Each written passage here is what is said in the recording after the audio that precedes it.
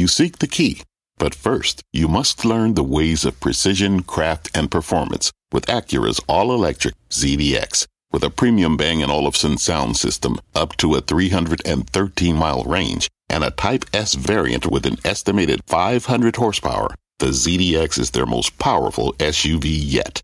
Unlock the energy when you visit Acura.com to order yours today. Welcome to Closing Bell. I'm Scott Wapner, live from Post 9 here at the New York Stock Exchange. This Make or Break Hour begins with the AI arms race and whether Alphabet just saved the day for its investors. That stock, take a look at it. It's higher again on the back of that developer conference out in California with CEO Sundar Pichai essentially saying, not so fast, Microsoft. Here's your scorecard with 60 minutes to go in regulation. That pop in Google shares obviously helping tech lead in an otherwise red tape. NASDAQ, the only of the major averages in the green today. Rough going elsewhere as a spike in jobless claims once again, renewing recession fears, and a steep drop in shares of PacWest, bringing those regional bank worries front and center yet again. Dow was down more than 400 points at its low. It shaved a good amount off that, still down about 230. It brings us to our talk of the tape, the big bad battle brewing in big tech, and why one-star analyst calls Alphabet's answer a defining moment in that fight. Let's bring him in. Dan Ives of Wedbush. He just raised his price target on shares of Microsoft. It's good to see you. So you go to 340 from 325 today, all because of AI? Well, it's because of not just AI, but what we're seeing with stable cloud checks the last few weeks. I actually think we're seeing a tick up, not just from March into April and May, which is bullish for Microsoft. I think they're gaining share versus AWS, and it continues to really be a Rock of Gibraltar stock. And then, to me, from all of our checks over the last month, I believe this AI theme is probably the most definable theme we've seen in the last, call it 15, 17 years. Microsoft's leading this Game of Thrones arms race, and we believe this could ultimately 35 to 40% incrementally add the cloud opportunity over the next few years. That's the sum of the parts why the stock, to me, continues to go higher. So you think the monetization expectations for Microsoft are that big? Yeah, I mean, Scott, I think from what we're hearing from partners, customers, for every 100 hours of cloud spend that Microsoft's had, they could potentially be looking at incrementally another $30, $35 of spend over the next few years as they monetize AI on the cloud, which is so important with what we heard from Google in terms of them obviously making sure that they are going to play a big role in terms of monetizing the cloud for GCP. And that's essentially what's going on here. The enterprise, that's the golden goose. And right now, Nadella continues to flex the muscles in terms of Microsoft's strength on AI. I know, I feel like we're making these grand pronouncements, though, and it feels all a little too early, doesn't it? In any way to you? Look, I get it, and I get some that think it's a hype theme, but I think what we're really starting to see is customers, partners are actually starting to do the math behind the potential monetization here. And I think that's the important thing is that in the near term, you're not really baking in that Microsoft's going to get too much incremental revenue in the next 12 to 18 months from this. But I actually think it's going to come sooner than I think Street's expecting. I think it just speaks to the overall monetization opportunity. I mean, this is a game changer from Microsoft in terms of AI, and I just feel more and more emboldened from our checks, what we're seeing on AI and also cloud, where they're actually continuing to gain share from Jassy and AWS. I know, but I'm trying, what could you possibly be checking on that is bearing results already on the AI thing from Microsoft beyond what we already know? Are we putting the cart? I hear you on everything that you think, but are we putting the cart before the horse in any way? Yeah, and I could see that narrative, but it's really when partners, customers, beta customers, and ultimately CIOs are more and more looking at what you could actually do on the cloud with ChatGPT, with AI for Azure, I think it changes the whole game. And that's why you're seeing Google, you're seeing Amazon, you're seeing others, Oracle among others, try to play catch up because this is a Game of Thrones battle that's playing out. Microsoft, it really continues to be in the lead there. And I think the monetization, if there's one headline here, I think the monetization is going to come a lot sooner than we expected on cloud. I wonder about this notion that you suggest of Alphabet playing catch up, so to speak, which others have brought forth as well, and whether it's a false narrative to begin with, that, Microsoft got out of the gates with their big Chat GPT announcement, and it stole all the headlines, and it stole all the hype, and the whole entire narrative around AI seemed to build around that, and then it was everybody else fighting for the scraps. How about that? How would you address that as to whether Alphabet is truly as behind as some people want you to believe? Well, first off, it was a black eye in terms of coming out of the gates with Bard, and that's well documented in terms of the launch event. The irony is Alphabet has some of the best and probably the most AI engineers under the roof. So they actually can play catch up. They are going to be a major player. I think the problem with yesterday is that the definable strategy on how they're going to monetize on the cloud, I think that continues to sort of be the missing piece. It was a step in the right direction. You see the stock obviously, reacting accordingly. But I think right now they are playing catch up, and I think it's been a surprise. It's been a black eye moment for them that Redmond basically came around and took the lead for something they've basically been the leader in for 5 to 7 years. You say that the problem with yesterday, I don't read too many analysts on the street who had any problem with yesterday. In fact, I see so many different glowing remarks regarding what Alphabet did. Well, we made a wall. I'm going to show you some of these. Jeffries, of this event yesterday, one of the most substantial in years. Morgan Stanley will help erode the heavily debated AI overhang. UBS makes Google look more front-footed in generative AI. Oppenheimer quelled near-term investor angst. Atlantic Equities, sufficient reassurance that it remains competitive. So I don't see where there was an issue with yesterday among many of your counterparts on the street. Oh, look, a step in the right direction, but it was a layup. It wasn't a three-pointer. And I think if you look what Microsoft's ultimately doing, they're actually, I think, miles ahead of any competitor, including what we see from Google. And that's why it's a step in the right direction. But they are playing catch-up. And I think right now, this is a defining 6 to 9 months. But the top of that mountain of AI is Nadella and Redmond. That continues to sort of be our view. All right, I want to bring in Mark Mahaney. Speaking of other analysts, Evercore ISI, of course. Joe Terranova's with us, too, of Virtus Investment Partners. Mahaney, it's good to have you. I'm going to go to you first. Do you see it the same way that Dan Ives does? I have a lot of respect for Dan. I think I have a different take on it. I just think Google yesterday reminded people of how deeply embedded they put AI across their products and just how big their data pools are. So I don't think Google is behind. I think Google has been investing in machine learning and AI as longer than anybody else. I think there's a couple of big winners. I'm sure Microsoft is one of them. I'm pretty sure Google is one of them too. What happened is we had a little, kind of month or two where the market kind of forgot about Google, and you needed their annual developer conference, nothing more, nothing less, their annual developer conference to remind people of just how well they've implemented AI throughout their products and solutions. So I don't want to overstate yesterday. I think it was more of a reminder rather than breakthroughs. I know, but Ives just said it was a layup, not a three-pointer. Do you disagree with that characterization? Well, I don't know about the layups, three-pointers, whatever. I think they've been shooting AI baskets and doing it pretty well for a good number of years. Some of those have been three-pointers. I do think that Microsoft, and what's brought all this out is ChatGPT, and I think we're all going to benefit from this because I think the search experience is going to be better. I've been testing Bard for quite some time. I think it's just as good as ChatGPT 4. By the way, I don't think ChatGPT 4 is going to be able to charge $20 a month going forwards as they are now, and I'm paying it, but I don't think too many people are going to pay that because I think you're going to get a lot of equivalence in the search results from these companies. I think we're going to have a better search experience. And you talk about monetizing it. I think you're going to have more search queries going on. Guess who wins from that? Google does. And at the other side, I'll just pick a little bit with Dan. I think you're going to see and increasing these AI workloads.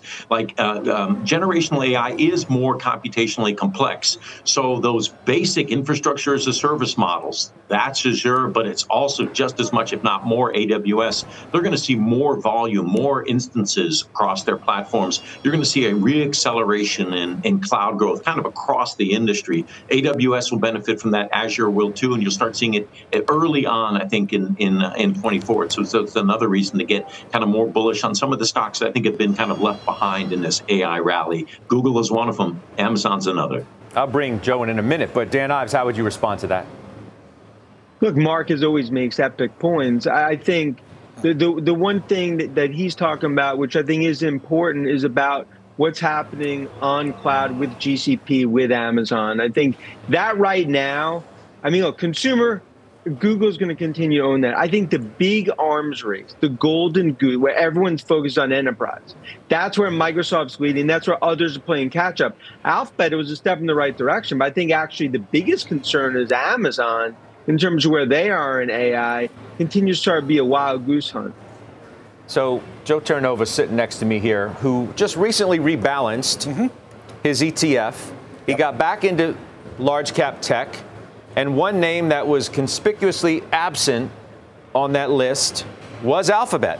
Yeah, there was, if you would, there was a yellow light for Alphabet. There really wasn't the green light, the go light, and it's all predicated on price momentum. I think when you look at Alphabet right now, obviously, given the appreciation we've seen in the last couple of days, you could make the argument that the green light's been turned on. You wish you added that?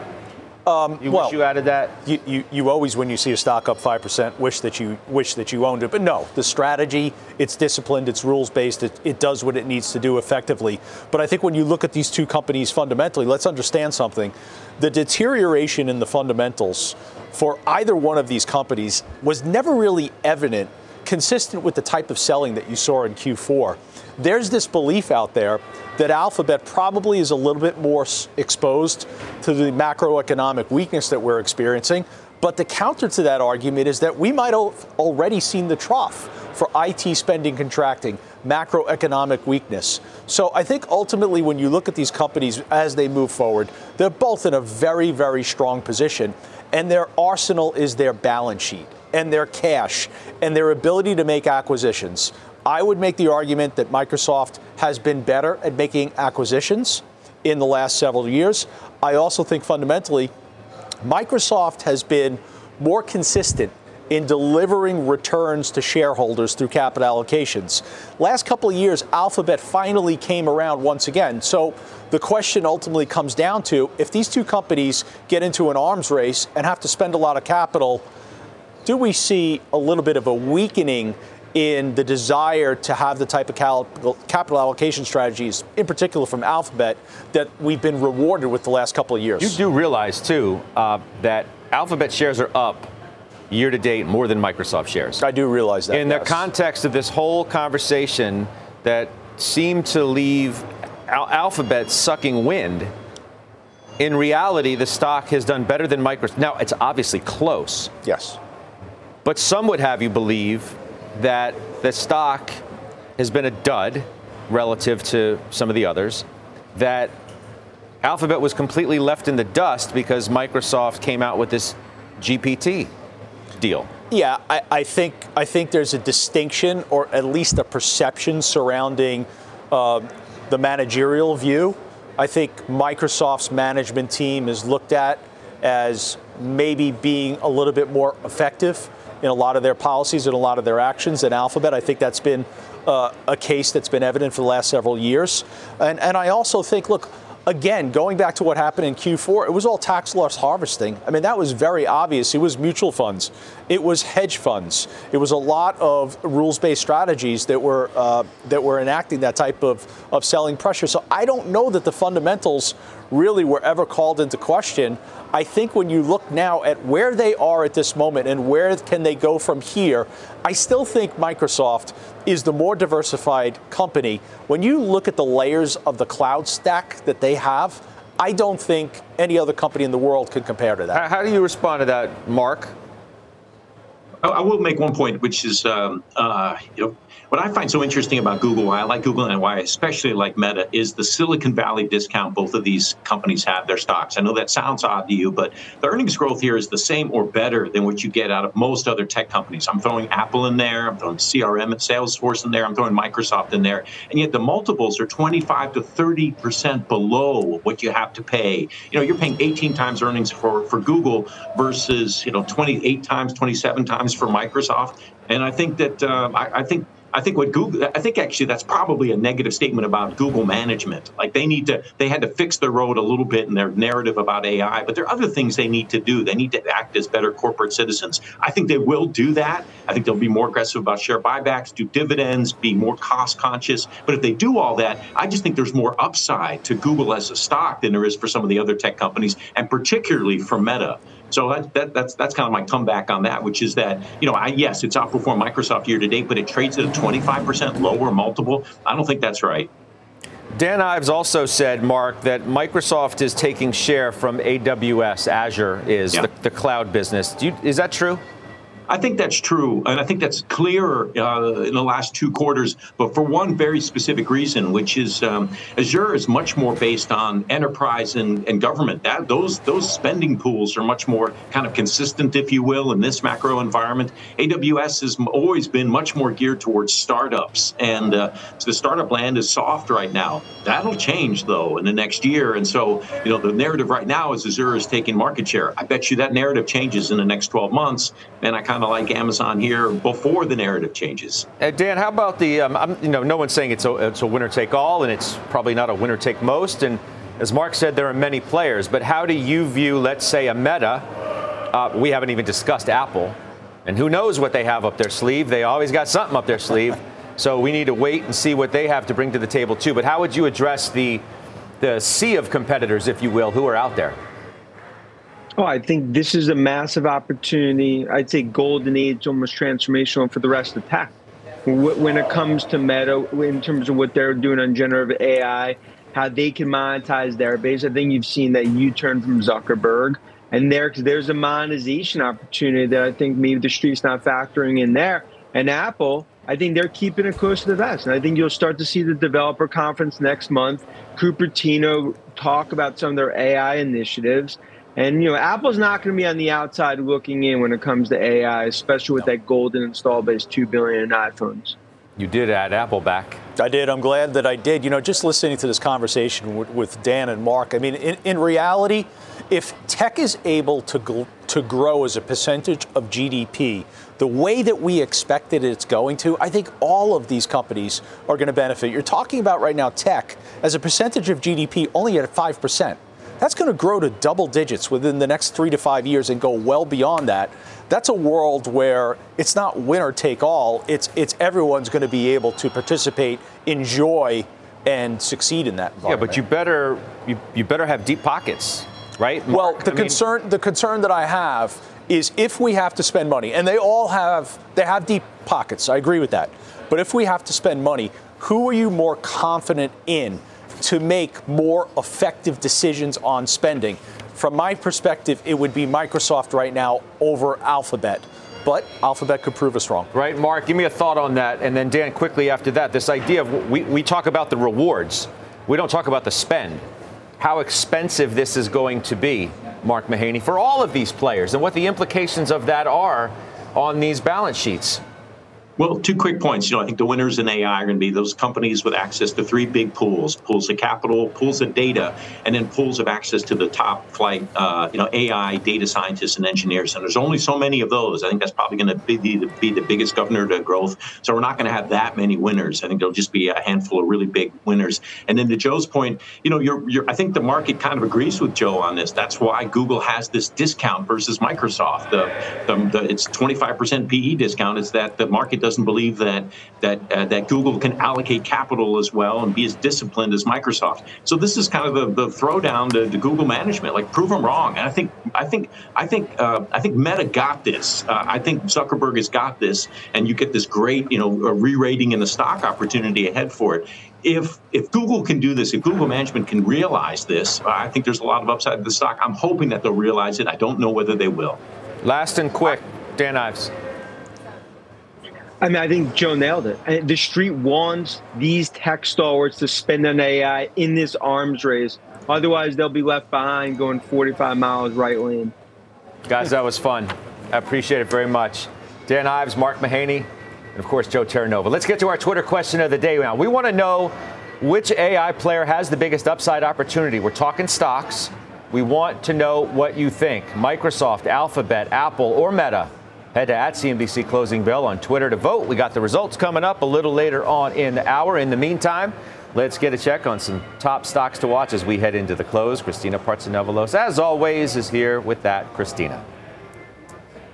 I shouldn't be smiling because right now the Food and Drug Administration did not approve a new therapy treatment for bladder cancer, and that's sending shares of ImmunoBio plunging over 55% lower today. And what makes matters worse for this company is that in a filing with the SEC, ImmunoBio reiterated doubts about its ability to remain in business, and so that's why you're seeing this stock really sell off.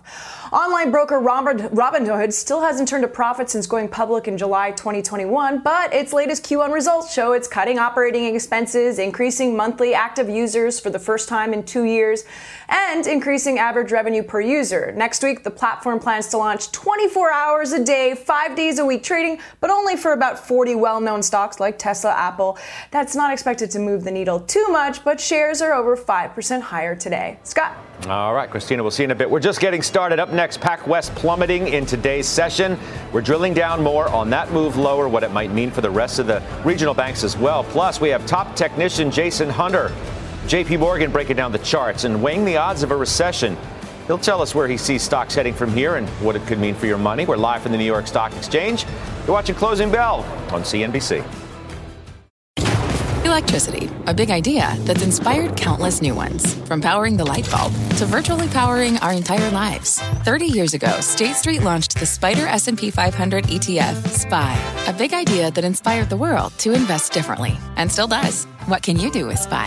Before investing, consider the fund's investment objectives, risks, charges, and expenses. Visit ssga.com for a prospectus containing this and other information. Read it carefully before investing. SPY is subject to risks similar to those of stocks. All ETFs are subject to risk, including possible loss of principal. Alps Distributors, Inc. Distributor.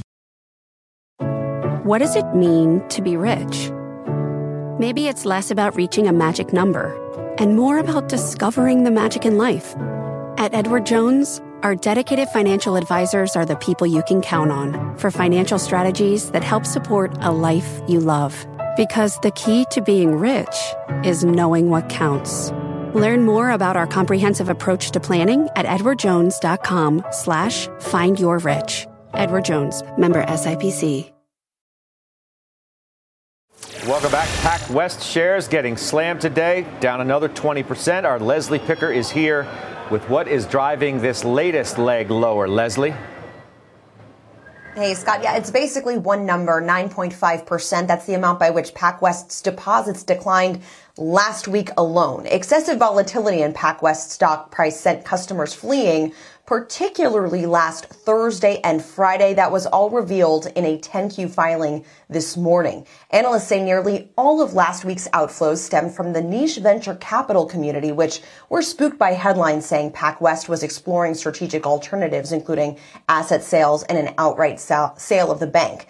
PacWest has taken other steps to shore up its balance sheet to match those deposit outflows, including cutting its dividend, moving an additional $384 million of loans to held for sale, and selling $431 million of loans through May 5th. PacWest said its liquidity stands at $15 billion, which represents a very respectable 288% coverage ratio for uninsured deposits. But despite what appears on the surface to be a pretty well-capitalized bank, PacWest and several of its peers facing significant declines today. Now about a $500 million market cap stock trading around 0.26 times book value. And just for comparative purposes, not saying it's headed in this direction, but Silicon Valley Bank and Signature Bank had about double that multiple before those two failed in March. Scott. All right, Leslie, appreciate that. That's Leslie Picker. Stocks are mixed amid those continuing fears surrounding the strength of the banking system. My next guest says the S&P is, quote, on the cusp of a sharp slide, which could lead to even higher odds of a recession. Joining me now, Jason Hunter. He's of JP Morgan. It's good to have you back. Why do you think the technical setup so favors a slide. I've been hearing a lot of that, frankly, over the last many weeks, and this market has just proven more resilient than I think some of the fundamental analysts expected, and certainly the technicians too. Yeah, thanks for having me back again. And in fact, I mean, the last time I was on your show was about a month ago, and I'm pretty sure the S&P was trading just about in the same spot it's trading right now. So I would say, as a bear and someone who's been bearish since the start of the year, we first got negative when the S&P got up near 4,100 in December, in the middle of December, and have been that way since.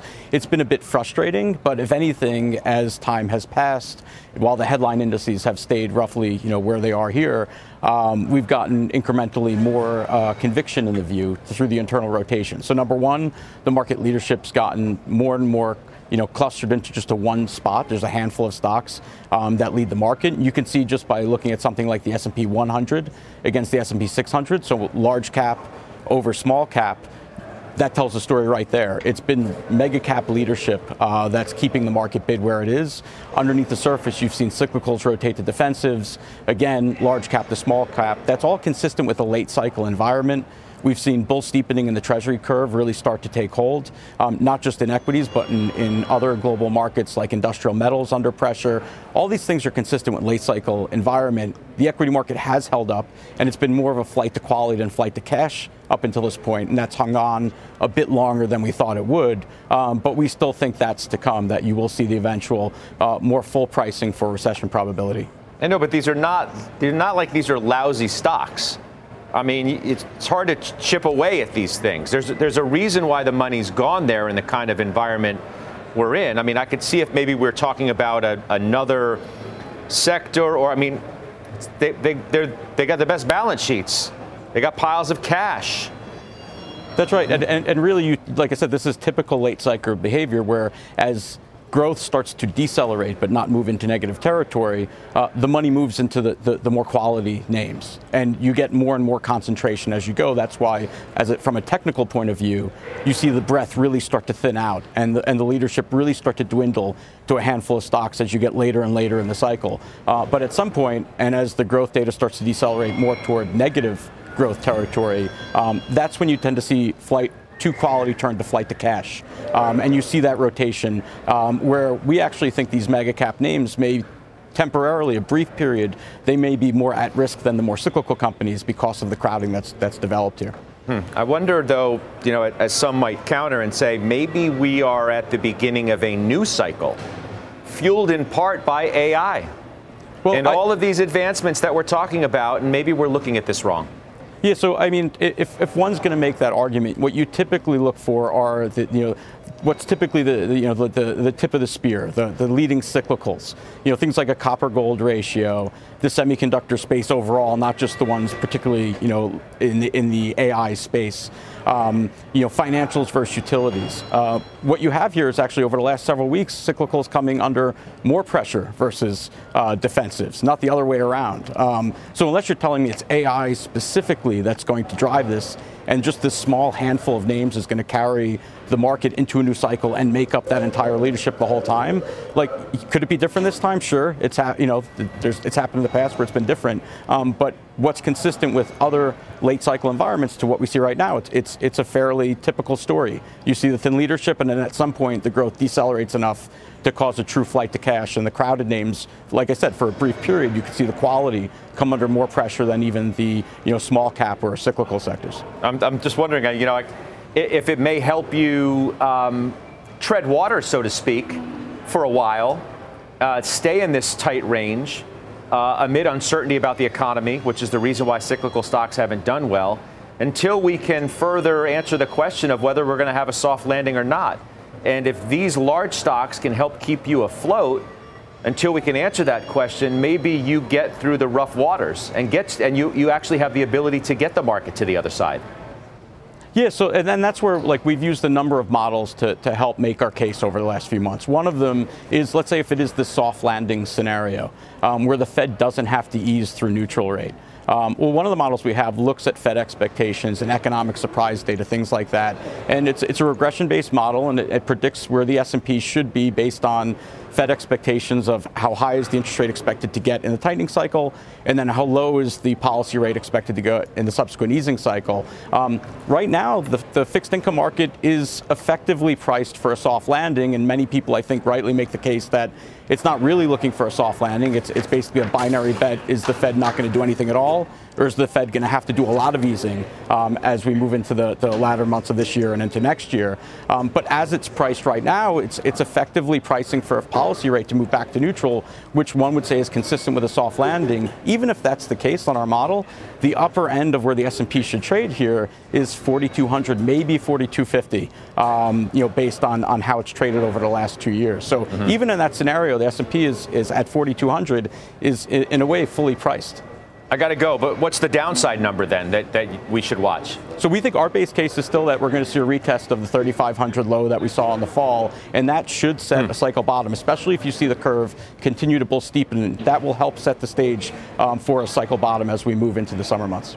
Jason, I appreciate it as always. Thank you. That's Jason Hunter, as you can see, from JP Morgan. Up next, 5-star stock advice. Capital Wealth Planning's Kevin Simpson is back to break down his latest trades. He's going to tell us where he finds opportunity amid the volatility in the market. He'll do that right here on the Closing Bell. 2 minutes. Ready for a new and exciting career challenge? At DHL Supply Chain, you're part of a team committed to creating innovative solutions for some of the biggest brands in the world. We're recognized as a best place to work, where people are valued, supported, and respected. DHL Supply Chain is hiring for a wide range of salaried operational and functional roles. Previous experience in logistics is welcome, but not required. All opportunities, no boundaries. DHL Supply Chain. Apply today at joindhl.com. Dow closing in on its 8th negative session in the past 9. Investors grappling with more economic data, the debt ceiling deadline, more banking turmoil. However, our next guest is still finding opportunities in the market. Joining me now, Kevin Simpson, CIO and founder of Capital Wealth Planning. It's good to see you. You always seem to find some opportunity somewhere. And today it lies in Walmart. You bought it at $152. It reports next week. Why WMT? Well, we're thinking that if we go into a recession, Scott, that there's a chance that the consumer downgrades a little bit on their spending. Oftentimes, Walmart becomes a beneficiary of that. We like the dividend. We like the dividend growth. We like the lower beta versus the broader market. The one thing I don't like about the stock, and I'll be completely honest, the multiple's a little bit high for us at this point. So we took a very small position. We're initiating a new trade. We've owned it before in the past successfully. But when we get earnings next week, what I'm going to be listening for isn't necessarily the numbers that they did in the first quarter, but what we're looking at as far as the margins moving forward. What are they projecting for the year end, and what do they feel the consumer is going to look like? Because that'll tell us a lot. If the stock sells off, we'll continue to add to it. It takes us a long time to build into a position, but I feel like it's a good defensive play here. All these with covered calls? I mean, I just want to make sure that our viewers who don't see you all the time understand what your general strategy is, and does it hold true for everything you do? That's correct. So Walmart, we're just building the position. We don't have any options written against it. I really enjoyed the conversation about Microsoft earlier with the gang. We do have a $320 call on Microsoft that expires next week, but we're very tactical about the covered call writing. Sometimes we're criticized for being a little bit too frugal about it, but generally, if we like our names long term, they can trend higher, and sometimes you get a stock called away and you wish you hadn't. So very tactical from that front. Walmart's a position that we're building out, no covered calls on it yet. I got you. Okay, you bought more Merck at 118. Tell me. Same thing that we're having the discussion around Walmart is sort of the end process with Merck. You and I have been talking for weeks, if not about a month and a half, as we've been building into Merck. We love the earnings. They beat top and bottom line. We love the dividend, very strong dividend growth. The multiple for Merck moving forwards, a little bit under 17. So we like that. Massive cash machine. And we build out a 5% position. So we're set. We're done. We have written calls a little bit along the way with Merck as they were approaching earnings. We got lucky they didn't get called away because the stock's been trending higher. But if our theme on healthcare for the year makes sense, we feel very comfortable owning best of breed in Merck. Tough for metals and mining and other, commodities for obvious reasons. We're, got that China data was weak, and you made a move. I wonder if it was in a direct result of the weaker data. You sold Nucor at 140. Yeah, and we bought it at 160, so it's disappointing. You hate to see a stock go down, but sometimes we buy them, and they don't always go straight up. We love the multiples. We love their earnings, top and bottom line. We think the theme for steel specifically will be great coming out of a recession. But to your point, if the China reopening story isn't really playing out, we're not going to sit here and hold it forever. You know, our good friend Joe might still be sitting next to you. He was having an existential conversation with himself yesterday about selling a stock that was down. Yeah, I recall. It was that. awesome. Yeah. Well, listen, they go down, we sell them, we move on. We're pros. Yeah. One good saving grace for us with Nucor, Scott, is when you talk about covered call writing, we were very aggressive on the call writing. We brought in about $13 of premium this year. So even though the stock's down 20, we've got a little bit of a $13 cushion in the options. So maybe we're out of the position with a $7 loss. You're showing it now, and it's lower from where we exited, so I feel smart for the moment. I got you. Kev, good to see you as always. We'll see you soon. That's Kevin Simpson, Capital Wealth Planning, joining us. Up next, we're tracking the biggest movers heading into the close. Christina Partsenevelos is back with that. Christina. Well, activist investor Elliott Management has a new target. Here's the clue. The stock is far from flat today. No pressure if you can't guess it. I'll have the answer right after this break. We got about 15 minutes to go before the closing bell. Let's get back to Christina Partsenevelos now for a look at the stocks that we're watching. Christina. Let's start with the maker of high-end speakers, Sonos, warning that demand is dropping off, and that's sending shares right now plummeting 25% today. The cut to revenue and EBITDA guidance has to do with, quote, softening demand and channel partner inventory tightening. Did you guess which stock I was talking about? Goodyear Tire and Rubber shares soaring above 19% today after an attack from activist investor Elliott Management. Elliott owns roughly 10% in Goodyear and sent a note, or a letter I should say, to the company's board highlighting weak board oversight, poor margin performance, and suggesting a sale for the company might be best. In other words, Elliott Management wants to find value in Goodyear Tire, and that's just what investors want to hear, and that's sending shares higher. All righty, Christina, thank you. That's Christina Partsenevelos. Last chance to weigh in on our Twitter question. We asked which AI player has the biggest upside opportunity. Microsoft, Alphabet, Apple, or Meta? You can head to @CNBC Closing Bell on Twitter. We'll bring you the results after this break. All right, the results of our Twitter question. We asked who's got the biggest upside opportunities from a stock standpoint. There you go. Wow. Alphabet and Microsoft neck and neck. I love it. 36.5 each. Meta at the bottom. Apple still at 18. Wow. Very interesting. All right, up next, Peloton's rough ride. That stock is, well, it's had an ugly year and a tough day today. Down. There it is now. Almost 9%. We'll tell you what's sending it lower when we take you inside. Where else? The market zone.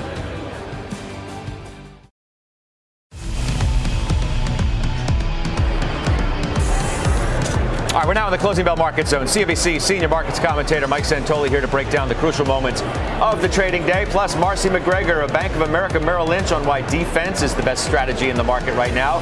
Steve Kovac taking a look at what's behind the big plunge in Peloton today. But we are going to talk first, Mike Santoli, about Tesla. Take a look, intraday.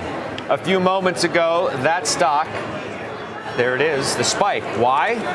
Perhaps because Elon Musk himself has tweeted moments ago, quote, excited to announce that I have a new CEO for X and Twitter. She will be starting in 6 weeks. Unnamed person, of course. My role will transition to being executive chair and CTO overseeing product, software, and sysops. I believe it's systems operations, not psychological operations. Okay. Yes. All right. So, look.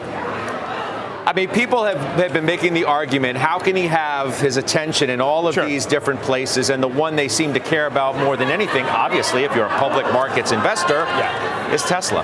Right. So the perception is Tesla has been the orphaned company as he's been fixated on getting things, straight at Twitter, trying to finance the company and all the rest of it.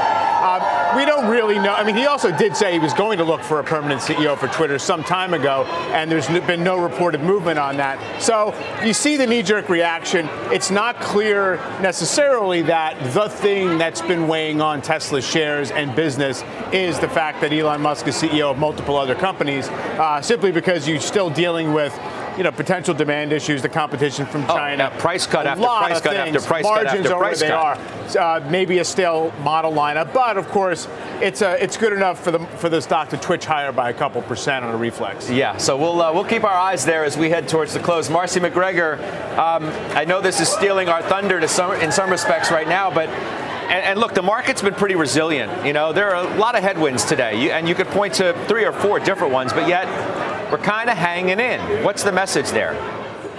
I'm actually a little surprised by this market, both yesterday and today, that with the data showing inflation was actually cooling pretty rapidly, that the market didn't get more of a rally. I think that shows lack of conviction. Between now and Memorial Day, it's going to be all about the debt ceiling, because when Congress heads out on recess, that's the real deadline, earlier than Janet Yellen's June 1st deadline. So I think this is all about uncertainty ahead of the debt ceiling, but the market's hanging in. Both parties are still talking. They're still making progress. So I think that's a positive sign. Are you worried about the debt ceiling impact on the market? And at what point does the market truly care?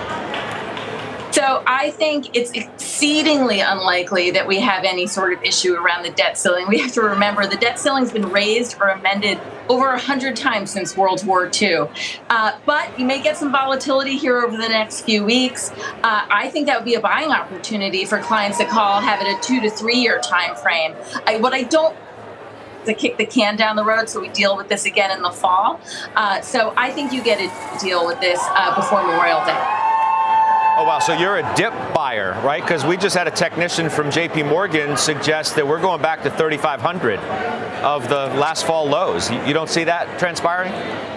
I think we have a choppy few months ahead of us, but it's all about your time horizon. If your time horizon is 2 to 3 years from now, I think any volatility, call it around the debt ceiling, or I think over the summer, as data starts to really confirm that the economy is slowing, I think you get some more kind of cuts to EPS estimates. That's an opportunity, I think, again, for long-term investors. And you like the U.S. over anywhere else in the world, despite some calls for an opposite strategy.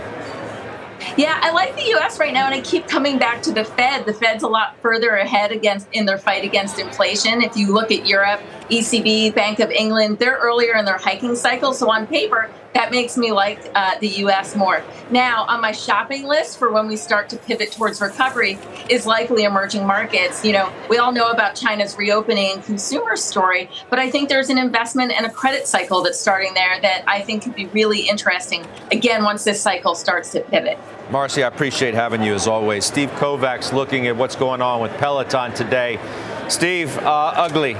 Yeah. I don't know. I mean, you pick whatever word you have, but that's what it looks like. Yeah, let's go with plunging, because that's what Peloton shares are doing, Scott, today, after the company announced a recall of more than 2 million of their exercise bikes. The Consumer Product Safety Commission warning the seats of some models could break without warning, leading, of course, to injury. This isn't the first major recall, though, for Peloton. In 2021, the company recalled some of its treadmills after the death of a child who was pulled under the machine. That model, called the Tread Plus, is still off the market. Now, Peloton says it will give updated seats without the defect for free to customers using a recalled model. And besides hardware issues, though, Scott, the company reporting earnings last week, and it's expecting its first ever decline in subscribers. And you see shares down almost 9%, Scott. All right, Steve, appreciate that. Sure Steve Kovac with the latest on what's happening with the Peloton plunge, the word he used, and we'll go with that. Mike Santola, we come back to you. Again, I mean, look, you have a number of things you could say, well, this is why we should be down a lot today. Yeah. And we don't even really mention China all that much, but their numbers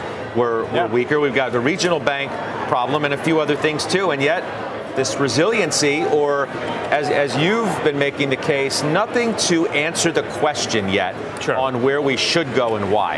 Exactly. And, every issue we're bringing up today, we've been living with for a while. That's why I think the market it's really just chewing over it in this measured way, as opposed to being shocked by any one headlines.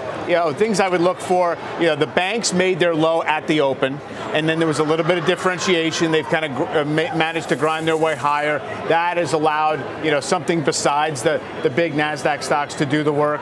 It's very non-committal, right? We have this market that has a fear of commitment, because it looks like all these things that we're worried about is buying us a Fed pause before the economy has fallen apart. I know that the continued concerns about the weak breadth in the market are almost overshadowing everything else, the whole conversation. And I guess my question is, what is it that worries people about a handful of stocks creating the bulk of the upside? Is it that those stocks are going to go up from here and then someday fall back to where they are today? Or is it that it somehow obscures the pure message of this market, which is the economy seems to be slowing, earnings are flattening out or worse, and the market gets it, and it's kind of metabolizing that as we go. The other thing is, I just looked, there's about 100 stocks in the S&P 500 within 5% of a 52-week high. So that's 20% of the index is around there. It's a lot of semis. It's a lot of home builders. It's certainly some staples in healthcare, but it's also things like GE and Tractor Supply and Monster Beverage. So it's a little more eclectic than just, Apple, Microsoft, and Alphabet today. All right, good to see you. You have a good one. We cut the Dow losses basically in half today. We'll still go out with a loss, but not as bad as it was. That does it for me. I'll see you tomorrow. Picture this. You're on a John Deere compact tractor, enjoying the sun as you clear brush across your pasture. You just have to get in the seat.